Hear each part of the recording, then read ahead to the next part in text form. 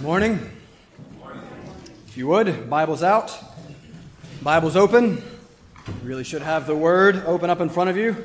My words are simply supposed to be an explanation and exposition of God's words, so follow along and make sure that's the case. Check my words against the Word. The Word this morning of John chapter 5.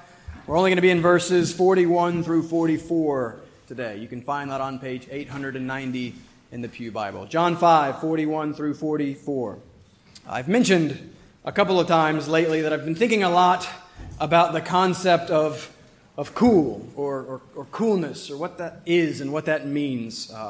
We're actively talking about it and combating it with our girls as they get older and more self-aware and others-aware and cool-concerned, and probably also concerned that their dad is not that cool. So I've said that I've been on a crusade against cool, and I wanted to get some of those thoughts into a sermon somewhere, but it never seemed to fit. And then I read this text, and it fits wonderfully in this text. And so I'm excited. Today we're going to consider cool, or consider in the terms of our text, glory. And we're going to see how a concern for cool and a concern for Christ cannot coexist.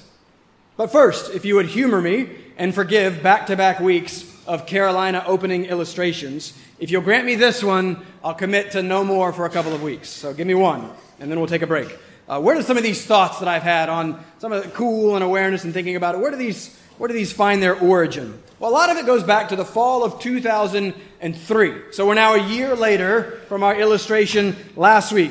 Doug and I have moved across the street from Hinton James dorm to Ehringhaus dorm. We're now 100 feet closer to campus, so we're moving up. It's actually the same dorm out front on the steps where 30 years earlier my parents met. So that was an important day for my future existence.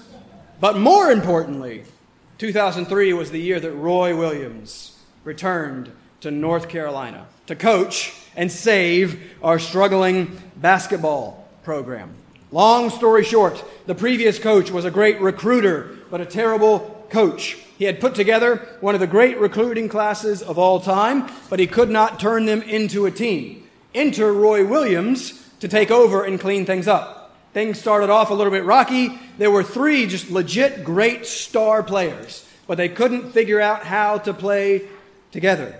And for some reason, I remember very clearly one post-game early on. I love post-game press conferences. Roy storms into the press conference. He's pretty an animated, angry guy, and he's got this super Appalachian Southern drawl, and he's complaining about the players and their headbands. They're all wearing headbands, and he's really concerned about the headbands. So end up actually banning headbands at the University of North Carolina on the basketball team. But then I'll never forget why and what he said next. He said, "I hate cool." And then he would say that many more times in his 18 years as our coach. Another time he'd say, "Don't give me any cool stuff. I hate cool. Don't be careless, don't be casual, and don't be cool." He did end up, by the way, making those 3 separate superstars into a team and winning the national championship the next year, my junior year. And he would go on to win 2 more championships, the most of any coach in that span. So Roy knew what he was talking about, and Roy said, "I hate cool." I am going to argue that Christ here says something similar, but far more profound and far more eternally important. Remember, last week was witnesses. Christ has been making significant claims about himself, and significant claims deserve substantial support. A friend makes a big, audacious claim, and we respond with, "Oh yeah? Prove it." Well, Christ has been proving it. This is the prove it section. He's been laying out the evidence, the testimony, the witnesses to substantiate the truth of his claims, of his person and his work. And so last week we looked at John the witness. We looked at Christ's works as witness. And then we closed by looking at the word of Christ as witness. But Jesus inserts something here. It's a bit of an aside, almost, before he comes back and concludes with the word. So we're actually going to save the word for next week because it deserves a whole week. Because as Christ drives home and applies this brilliant sermon here, I think that he touches on something really important that we shouldn't miss. I argued last week that convincing witness should compel confident belief, and that there was more than enough convincing witness to the truth of Christ. The question then is, why isn't everyone convinced? If the case is clear, if the Christ contained in the Scriptures is so compellingly great and glorious, why then, verse 40, do so many refuse to come to Him? That's the question. That's an eternally important question, because coming to Christ is life. Thus, refusing to come to Christ is death. And this is the question that this passage actually answers. The great Bishop J.C. Ryle says that this passage contains the one principal cause of unbelief. That's big. Why do you not believe? Why does anyone not believe this Christ that is so compellingly and clearly good and glorious, compassionate and kind? And how would you answer that question? Why don't people believe? Well, what we're going to see here is how Christ answers that question. And let's see if this text actually has something to do with cool, or have I just fallen prey to the pervasive practice of eisegesis? Am I reading something into the text that's not there, or am I revealing something out of the text that is? It's a legitimate question, so let's see.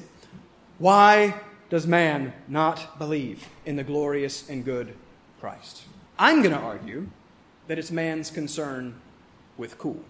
Or again, in the language of the text, man's concern with glory. So I'll explain and I'll define my terms later. But first, we're going to establish point number one, that you were created for God's glory. We have to start there. But then here's the problem in verse 44. This is basically a whole sermon on verse 44. Point number two, but you seek glory from man and not from God. That's our tendency, every single one of us. What's the solution? Point number three, seek both the glory of and from God only in the Son of God. And so we're going to take 2 weeks for the rest of this text, verses 41 through 44 this week, then the Word next week. That glory that you will find in the Son of God is only found in the Word of God. And so that's where we'll conclude this long chapter next week. But let's go ahead and read all 7 verses so it's all there in our head. John chapter 5, I'm going to pick up in verse 41. I'll read through the end of verse 47, but we'll only make it through verse 44. But pay attention, because this is what God wants to say to you today. John 5:41, Jesus says, I do not receive glory from people, but I know that you do not have the love of God within you. I have come in my Father's name, and you do not receive me. If another comes in his own name, you will receive him. How can you believe when you receive glory from one another and do not seek the glory that comes from the only God? Do not think that I will accuse you to the Father. There is one who accuses you, Moses, on whom you have set your hope. For if you believed Moses, you would believe me, for he wrote of me. But if you do not believe his writings, how will you believe my words? If you would bow with me, let's begin this time first with a word of prayer. Let's pray. Father, we thank you for your words. These are the words, as we have just sung, of eternal life, because these are the words in which we find the Christ who is life.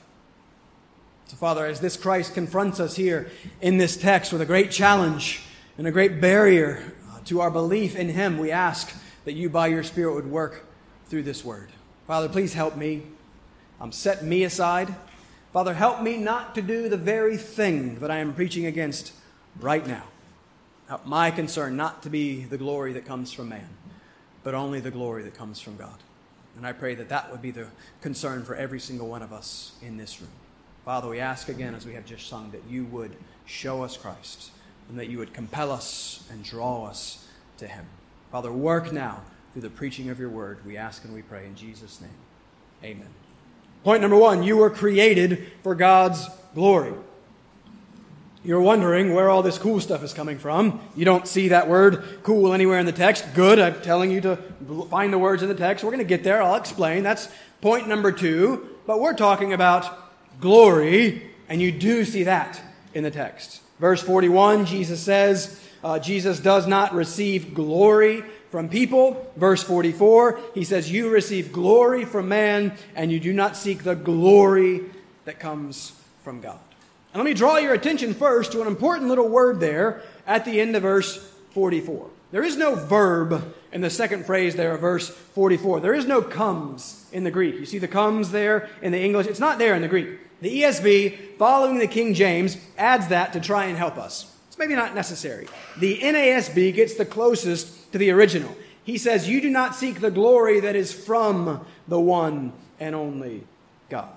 And it's that preposition from that I want you to take note of. This verse does not say, why do you not seek the glory of God, but the glory from God? And that's interesting. That's going to be an important distinction. We're coming to it in a second. But why is this important? Why this glory talk? Well, let's run quickly through a summary doctrine of the glory of God. Not something easily done. And why is that? Well, it's because the glory of God is the main topic of the Scriptures. This has been all over John already. We saw back in chapter 2, verse 11, the purpose of these signs that Jesus does. Remember, he did the first sign, the water to wine, and it manifested his glory. The climax of John's glorious introduction, chapter 1, verse 14. And the Word became flesh and dwelt among us, and we have seen his glory. Glory as of the only Son from the Father, full of grace and truth. Yes, we're talking about glory. Why does God ultimately do all that he does? For what purpose does everything that happens ultimately happen? What's the center, the point, the goal? Glory. As Jonathan Edwards has famously said, all that is ever spoken of in the Scriptures as an ultimate end of God's works is included in that one phrase, the glory of God. What is that? What is the glory of God? Well, we've talked a number of times before how the Hebrew word for glory, kabod, means weightiness. Right? Weightiness is significance. We've talked about gym glory, right? I go to the gym and I have very small glory because glory in the gym is determined by weightiness, by how much you can pick up and drop on the ground and it makes noise. I drop my weights, nobody looks. Big guys drop their weights, everybody's looking at that guy, right? That's glory. It's weightiness. The sun is the weightiest thing in our solar system. Therefore, everything revolves around it. A solar system is actually defined as a gravitationally bound system, which means that it consists of everything within reach of and bound by the weightiness of the sun, and then the force that weightiness imposes, that gravity. And thus everything else is dependent on and revolves around that center, that sun. That's God's glory. God's glory is his majestic goodness and greatness. It is his weightiness. He is great. He is glorious. It refers to all that he is as God himself. It's his infinite intrinsic worth, his infinite intrinsic beauty, his infinitely significant and weighty, and therefore everything else is dependent upon and revolves around him. Glory. Sometimes we speak of this somewhat interchangeably with God's holiness. God's holiness is another sort of summary attribute of all that God is. God is separate. He is other. He is transcendent. As we've been seeing in Sunday school, he is not like us. He's perfectly good in all that he is and does. And so, though sometimes the terms holiness and glory are used interchangeably, there is an important distinction. Consider the glorious scene of Isaiah chapter 6. Isaiah is given this glorious vision of God, and he hears the creatures calling out to each other, "Holy, holy, holy is the Lord of hosts. The whole earth is full of his..." Oh yeah, we'd expect him to say holiness, maybe. Holy, holy, holy. The whole verse is full of his holiness. But no, they don't say that. Holy, holy, holy. The whole earth is full of his glory. So, I think most simply, glory is holiness displayed. Glory is the showing and shining forth of the holiness of God. as it's often been put for hundreds of years. Holiness is glory concealed. Glory is holiness revealed. And this is the point of everything. Psalm 19, the heavens declare the glory of God. Why did God create everything? To declare his glory. Why does God create his people? Isaiah 43, 6 and 7. God says, bring my sons from afar, and my daughters from the end of the earth, everyone who is called by my name, whom I created for my glory. Paul agrees. Romans 9, 23. He talks about what God is doing in the world in order to make known the riches of his glory for vessels of mercy. That's us, vessels of mercy, which he has prepared beforehand for glory. See, God has prepared us for glory. The God of all glory prepares his people for glory. He's working to make known to us the riches of his glory. In Romans 5, a few weeks ago, we just saw Paul say that we rejoice in hope of the glory of God. He'll say, we'll close this service with the glorious doxology of Romans 11:36. For from him and through him and to him are all things. To him be glory forever. Amen. All right, so God's glory, his greatness, is the source, the means, the end of everything. His greatness, his beauty, his worth, the glory of that is it's showing and shining forth. And this is what we were created for. To revolve around that glory, to glorify him. And so what could that mean? Well, not that we add in any way to his glory, right? How could we? You cannot add to or increase perfection. And so, when Scripture talks about glorifying God, it means not that we make God glorious, but that we display him as glorious. We acknowledge and honor him as glorious. And we do this by rightly responding to him in the recognition of his overwhelming glory. We respond in love and worship. We see him for who he is. We love him. We value him. And then we show that in all that we think and feel and do.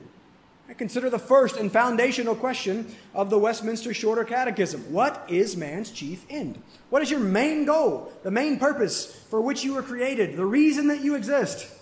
To glorify God and enjoy him forever. And we do this by seeing him, being satisfied in him, and then by showing him. We got to start there because that's what you were created for, to know and show the glory of God. That is your very purpose. That's your design. Truth, last week, remember, is that which corresponds with reality. Your reality is that this is what you were made for, the glory of God. And this is why we are all glory obsessed. And this is why we like going to big, impressive movies and concerts and shows. This is why we gather with thousands. I saw the Texas A&M Alabama game was like 106,000 people. Socially distanced and masked, of course. I'm kidding. They weren't at all. They were outside. This is why we get caught up in big movements. This is why we're obsessed with stars and celebrities and any and all things that are bigger than us. Because we were made for something bigger than us. We were made for glory. True glory. God's glory. And so when we don't seek it in him and from him, we will inevitably start to seek it in and from somewhere else. And so you were created for glory. But all that was introductory. I sneak attack. It was 2 introductions. You absolutely were created for the glory of God. And that is first and foundational. That is where you will find life and joy and peace. But, back to the text, finally, notice again in verse 44, Jesus doesn't say, you do not seek the glory of God, but the glory para, preposition meaning from God. And this is good. This is glorious. What does that mean? The glory from God. Well, it must mean that there is in some sense, and let's be careful here, hear me out, there is in some sense in which God glorifies us. Hold on, don't panic. Heresy alarms are going off. Maybe some Greek can help us. Greek always helps us. You agree, right? We've mentioned already the Hebrew word for glory, kabod. The corresponding Greek word is 3 times in our text, doxa, D-O-X-A. I did, by the way, realize while working on this that doxa would fit into our pattern of girl names, right? 2 syllables ending in an A, right? Doxa. And we do need another name because, as most of you probably know by now, we did find out Tuesday that we are having a 5th little girl.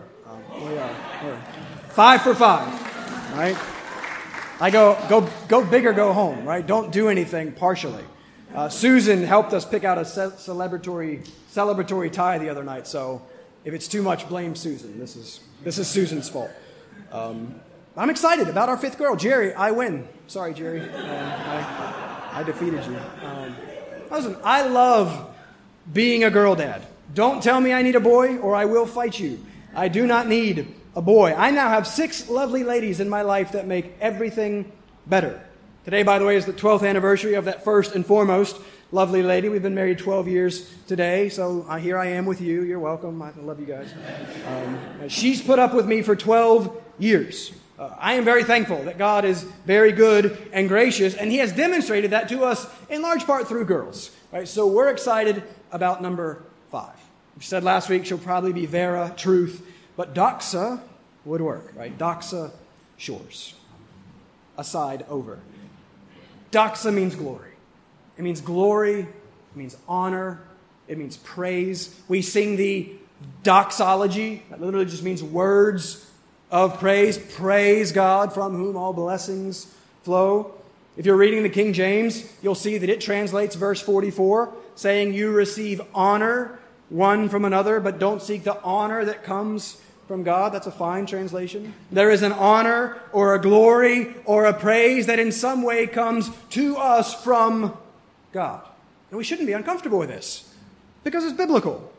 Yes, words have a range of meaning. We know that we do not receive glory from God in the same way that we glorify God, but there's apparently in some way in which God does glorify or honor us. Peek ahead to chapter 12, verse 43. John 12, 43.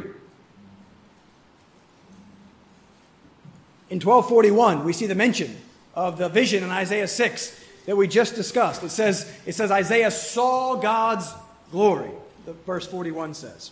And then we find out that there were some Pharisees, some religious leaders, who are believing in some sort of way in Jesus, but they won't come out with that belief. They won't confess it out of fear.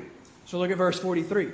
For they loved the glory that comes from man more than the glory that comes from God. And so there it is again, some sort of glory that comes from God.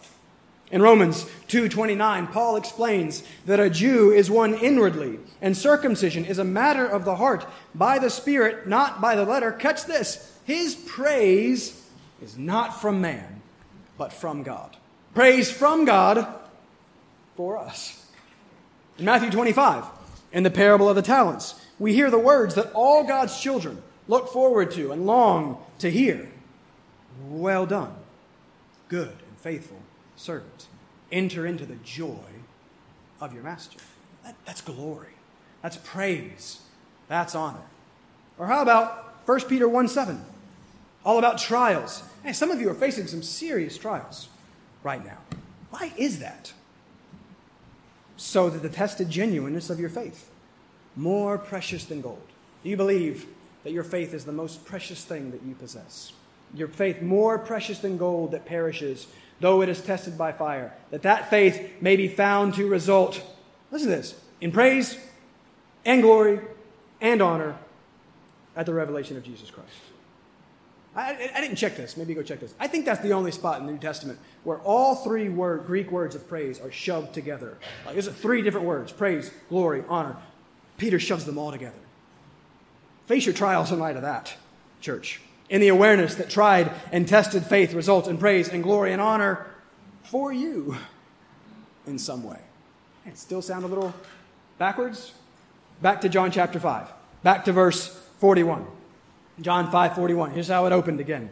Jesus had said this, I do not receive glory from people, or just from men in the Greek. What does he mean there? The verb translated receive is just the word for to take. He says, I do not take glory, or I do not accept glory from man.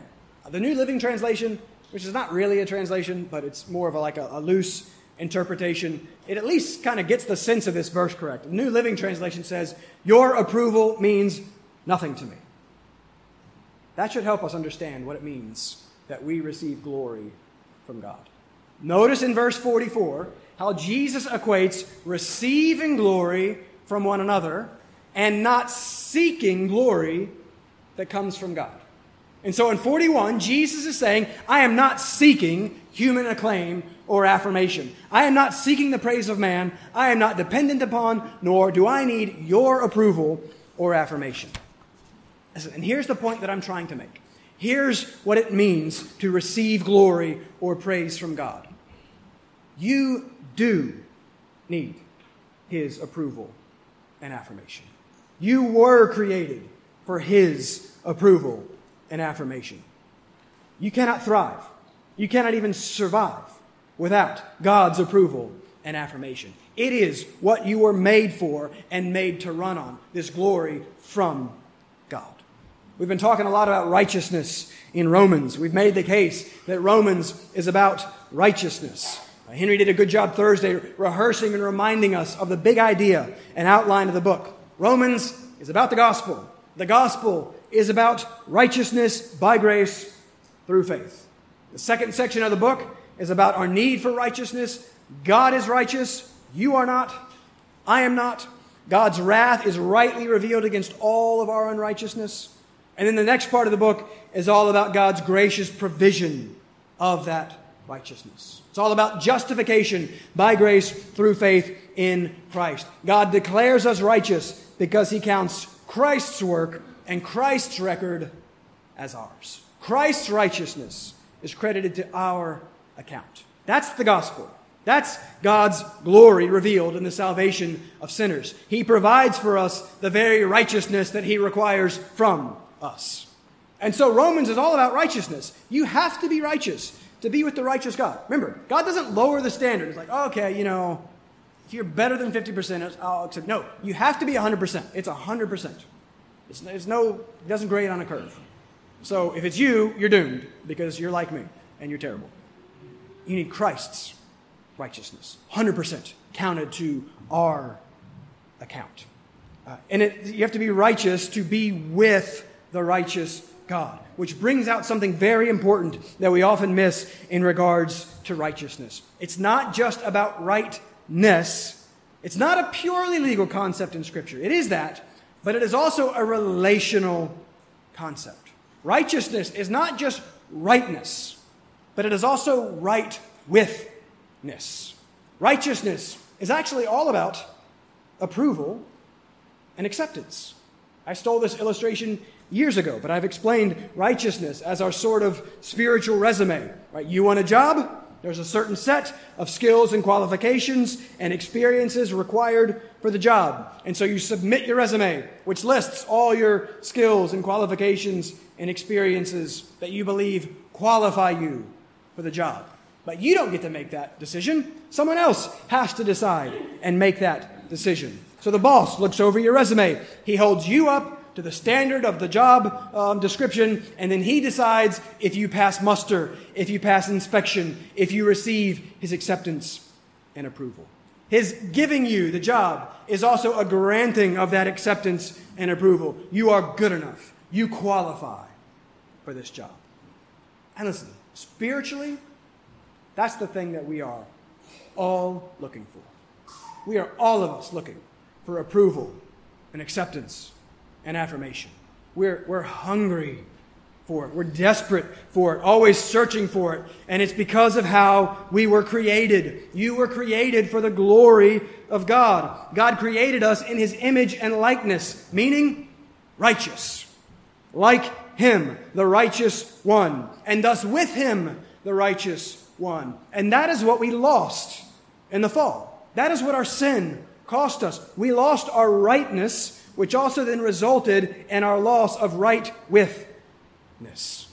I read in Sunday school this morning, question 19 of the Shorter Catechism, what is the misery of man's fallen condition. By their fall, all mankind lost fellowship or relationship with God and brought his anger and curse on themselves. They are, therefore, subject to all the miseries of this life, to death itself, and to the pains of hell forever.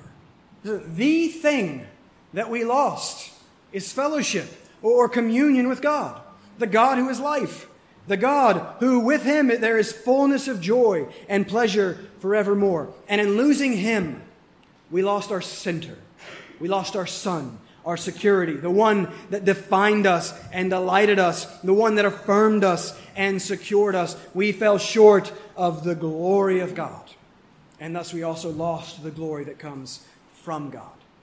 His praise, his affirmation, his acceptance, his approval. And we have all of us been looking for it ever since. Listen, that's our problem. And that's point number 2. We could go on and on and on about glory, but we've got to move on. Back to the text. Point number 2. You seek glory from man, not God. Here's what you are made for in 1. Here's what we all in our sin do in point 2. Verse 44. Again, this is an entire sermon about verse 44. It's so important. Let me read it again. Why doesn't everyone see and respond to the clear and compelling glory of Christ? Jesus says, how can you believe when you receive glory from one another and do not seek the glory that comes from the only God? In other words, you can't seek and receive the glory that comes from God if you are seeking and receiving the glory that comes from man.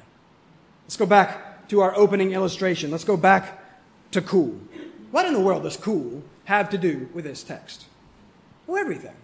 I think verse 44 is where this concept is coming from. What does it mean to be cool? Right? What is coolness? It's notoriously difficult to define, though many have tried. Cool is an aesthetic. Right? Aesthetics are concerned with appearance. Cool is an aesthetic of admiration. Cool is attractive self-expression. Cool is some sort of attribute that is found admirable or desirable. One supposed expert on the subject, I don't know how you become this, but one supposed expert on the subject says that cool is the most popular slang term of approval. That's excellent. Don't forget that word. We just saw that righteousness is about approval and acceptance. Cool is the term of approval. Another expert argues that coolness is about control. Another book defines cool as an attitude of permanent private rebellion. And so many have pointed out that the desire to be cool arises out of a desire to be free. This is why cool is a very Western American phenomenon in the last couple hundred years. Cool is about the freedom of the self from all external constraints. Right? I'm in control. No one can control me. No one can tell me what to do and what is good and what is right and what is wrong. And then it's also then about the superiority of the self in comparison to others. Hey, look at this thing that is unique and different about me, that sets me apart, that shows me to be better than others. See it, be amazed, approve me, praise me. Right, you see, so cool is part of the desire to be self-directed, superior sovereigns. And then it's to be seen and recognized and accepted and approved as such. Or, let's get biblical, verse 44, cool is simply seeking glory from one another. It is seeking praise and honor, affirmation and acceptance from man. A concern for cool is really a concern for glory. And Christ is clear. You cannot seek and receive praise and honor and affirmation and acceptance from man and seek and receive those things from God. It is one or the other. It's cool or Christ. And now let's be clear. I'm not just picking on like super cool hipsters here, right? Jesus is not talking to 21st century Williamsburgers with like trendy little mustaches and jean jackets and craft beer. No, he's talking, context. He's talking to the Jewish religious leaders of his day. So this is not a 21st century Western hipster problem. This is not a Jewish problem. This is a human problem. This is a Matthew Shores problem. And I am desperate to drive home the seriousness of the problem because I'm so painfully aware of the pervasiveness of this problem in my own wretched heart. I am so painfully aware of how prone I am to still seek glory from man. We all do it. We just all do it in different ways. I make fun of you for doing it with social media. Right? And let's be honest, that's why you use social media. Right? That's why we craft the pictures and the kissy faces and the big creepy eyes, and it's why we insist on announcing to the world all the things that we are doing. Nobody cares. Listen, there's nothing truly social about social media. It's selfish media. It's me-dia, or it's look at me-dia. It's killing us, and it's accomplishing nothing good. And if you've been reading the news the last week or two, even the secular world is increasingly recognizing this. Right? Facebook has been in all kinds of trouble because it knows how bad it is for us. But it doesn't care because it's making money off of you. It's not helping you. It's using you to make money. It's not helping you, but harming you. Just go read what they've done to young women and knowing the information that they had about young women and not caring and doing it anyways. And yet we try and act like, it's neutral and helpful and it's fun. And it's just not. Always ask why. Why are you doing what you are doing? Why are you posting what you're posting? Are you seeking the glory that comes from God? Or are you seeking the glory that comes from man? Or again, let me reemphasize. I am the chief of sinners. I am no better. I do the exact same thing, just in different ways. And I'm uncomfortably aware of this right now. I am uncomfortably aware of how concerned I am with what people think of me. Why do pastors get so upset and just bothered and down on Sunday nights and Mondays? Why is that? It's fear of man. That's all that it is. That's all that it is. Well, it didn't do this, or this person's upset, and this person. It's entirely about the fear of man and a concern for our own glory and not for the glory of God. How much can I even preach sermons about the grace and glory of God for my own selfish gain and glory? Right? Not to honor Him, but to seek and establish and honor myself. Wretched man that I am. So again, we all do it in different ways. Are you aware of how you are prone to do it? Are you aware of where you are prone and how you are prone to seek the glory that comes from man in place of the glory that comes from God? Because you must be. Because this is serious. Yeah, step back for a second and look over the text. Look at this big picture. Don't miss this. Don't miss how confrontational Christ here is in this text. This is no small matter. Consider the repeated rebukes that he just throws out, just in rapid fire. Look at verse 37. In verse 37, he says, "You've never heard God's voice or seen His form." Verse 38, "You do not have His word abiding in you. You do not believe the one He has sent." Verse 40, "You refuse to come to me." Verse 42, "You do not have the love of God in you." Verse 43, "You do not receive me. You'll receive someone else, but not me." Verse 44, "You cannot believe because you do not seek the glory that comes from God." Verse 45, Moses accuses you. Verse 46, "You do not believe Moses. You do not believe me." This is not Jesus meek and mild here. But this is Jesus kind and compassionate because He knows that knowing God is eternal life. And He knows that you cannot both love self and love God. And He knows how prone we are to love self and serve self by seeking the glory of self through the praise and approval and glory of others. Yeah, let's be honest. We love to be honored. We adore acceptance and affirmation. And as we've seen, that's an impulse and desire that comes from our design. The problem is not with the desire. The problem is where and how we seek to satisfy the desire. But we've got to get this basic idea correct. Self-love prevents God love. And an inordinate love and concern for self makes a proper love and concern for God impossible. Matthew Henry puts it perfectly on this verse. He says, "They slighted and undervalued Christ because they admired and overvalued themselves." That's what we all do. Calvin puts it like this on this verse. He says, this is a remarkable passage which teaches that the gate of faith is shut against all whose hearts are preoccupied by a vain desire of self and earthly glory. For he who wishes to be somebody in the world must become wandering and unsteady, so that he will have no inclination towards God. Never is a man prepared to obey the heavenly doctrine until he is convinced that his principal object throughout his whole life ought to be that he may be approved by God. Right? Is your principal object or desire that you be approved by God? Or is it actually to be approved by man? And prove your answer. Because it's one or the other. You can and will only and ultimately love one or the other, self or God. Cool is concerned with self. Sin is concerned with self. How much we remain, and I remain, concerned and consumed with self. Listen, this is the problem. John Newton, of course, diagnoses the problem perfectly. We are fallen into a state of gross idolatry.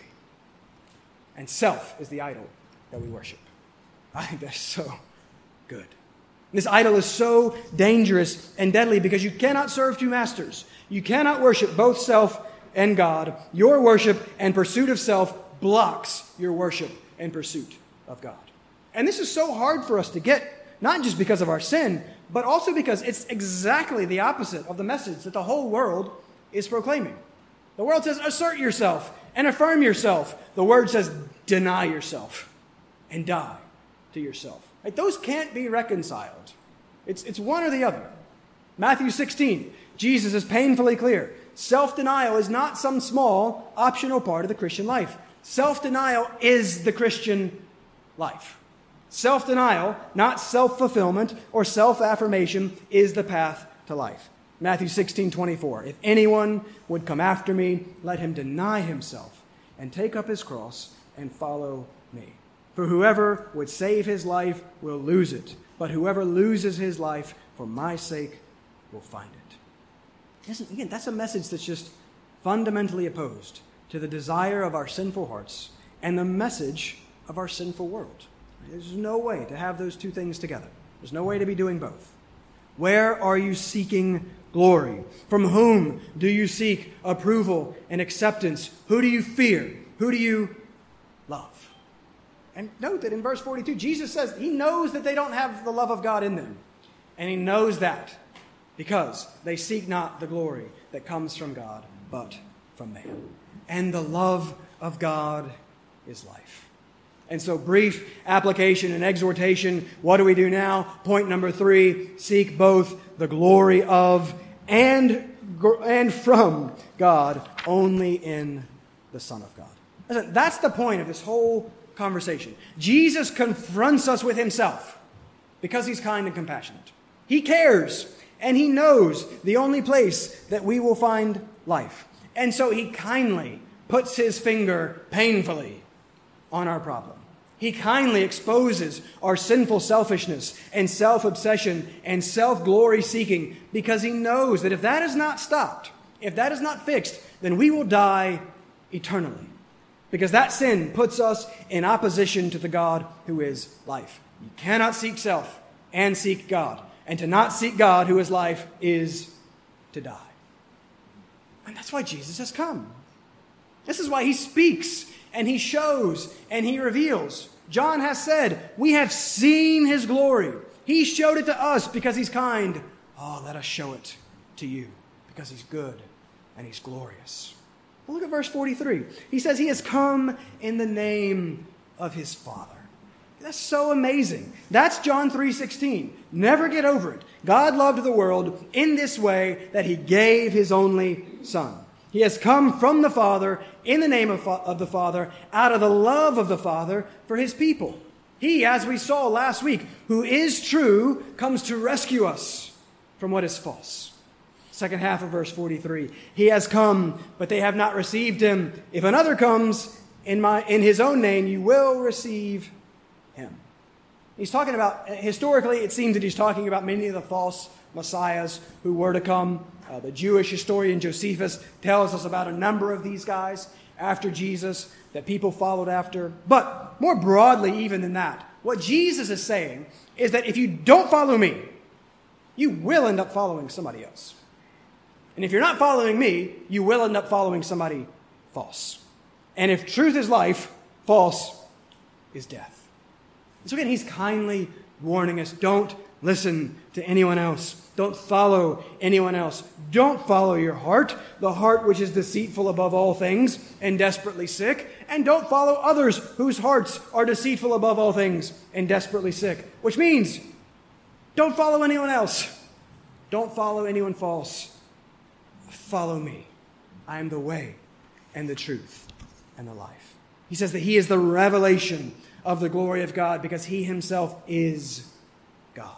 And so seek the glory that comes from the only God by seeking the Son that comes from the only God.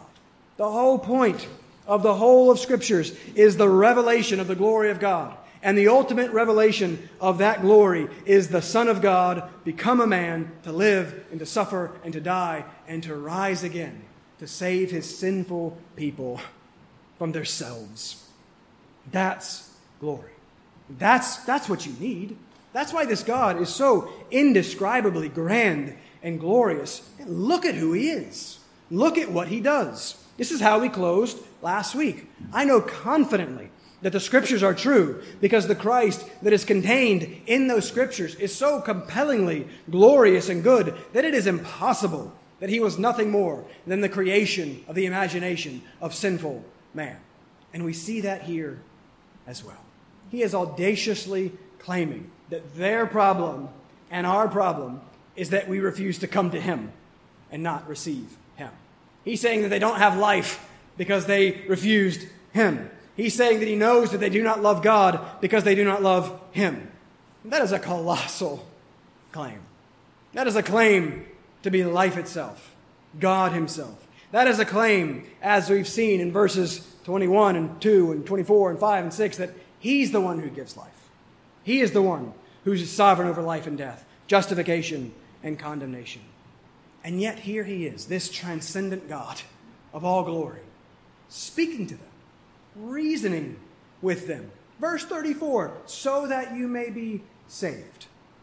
Even though, verses 16 and 18, they were persecuting him and seeking to kill him. Right? There's the majesty combined with the meekness, the power combined with the compassion. There's no one like this. And this is what God is like, the God of all glory.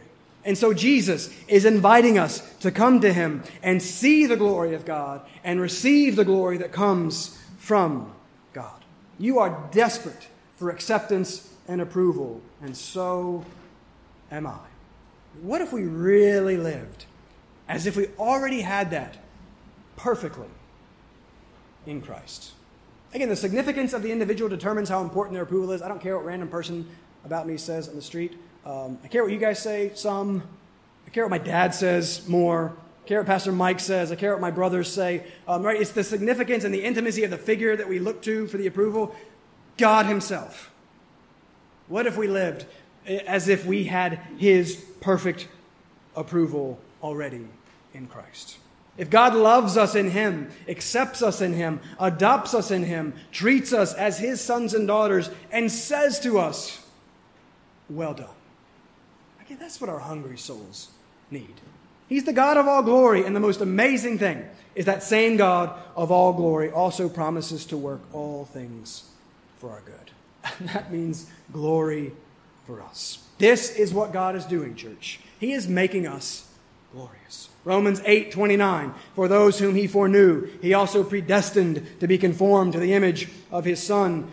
Verse 30, and those whom he predestined, he also called, and those whom he called, he also justified, and those whom he justified, he also glorified. Come on, church. That should thrill us. This Jesus that is the image of God, this Jesus that is the glory of God, is making us like him, conforming us into his image. We are glorified.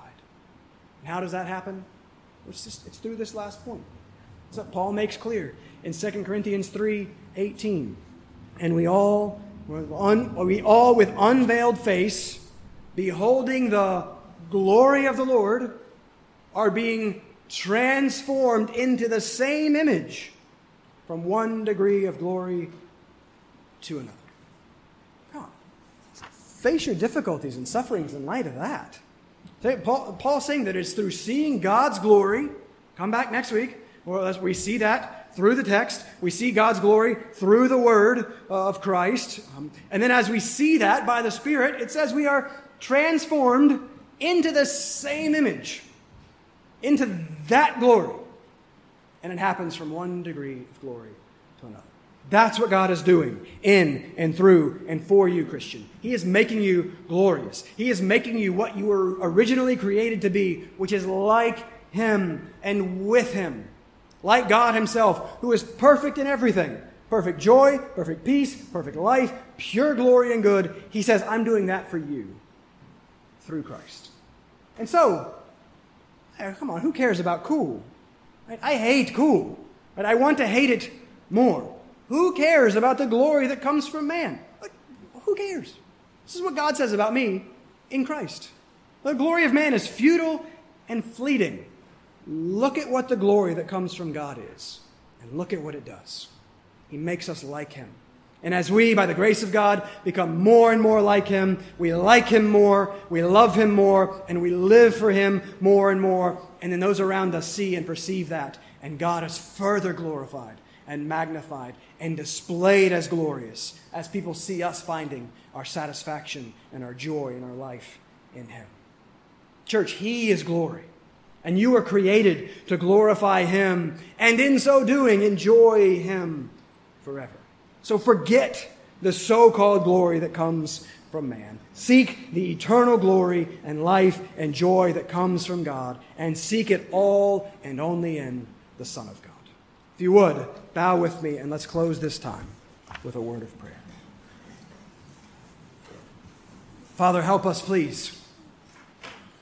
Forgive us for how concerned and consumed we are with the glory that comes from man. Forgive us for how oriented we remain around ourselves and how concerned we are for our appearance and our reputation and our status, or all these things. Father, help us to not care about things that don't matter. Help us to care about the things that you care about and the things that matter eternally. I pray that you would help all of us to increasingly seek the glory that comes from you and set aside any concern for the glory that comes from man. We thank you for Jesus Christ, who has come for us to make that reality a possibility. We thank you for the life that we have found in Him only by your grace. Father, we desperately need your help to live in light of the wonderful truths that we have here before us. Father, our practice so often falls so short of our profession. And so we need your help. We ask that you would work now by your Spirit through your word. Do that by unveiling our faces and showing us His glory. And we ask and we believe and trust that you will transform us from one degree of glory to another. Father, show us Christ. Help us to love Him. Make us like Him. And we ask this all only in the name of Jesus Christ. Amen.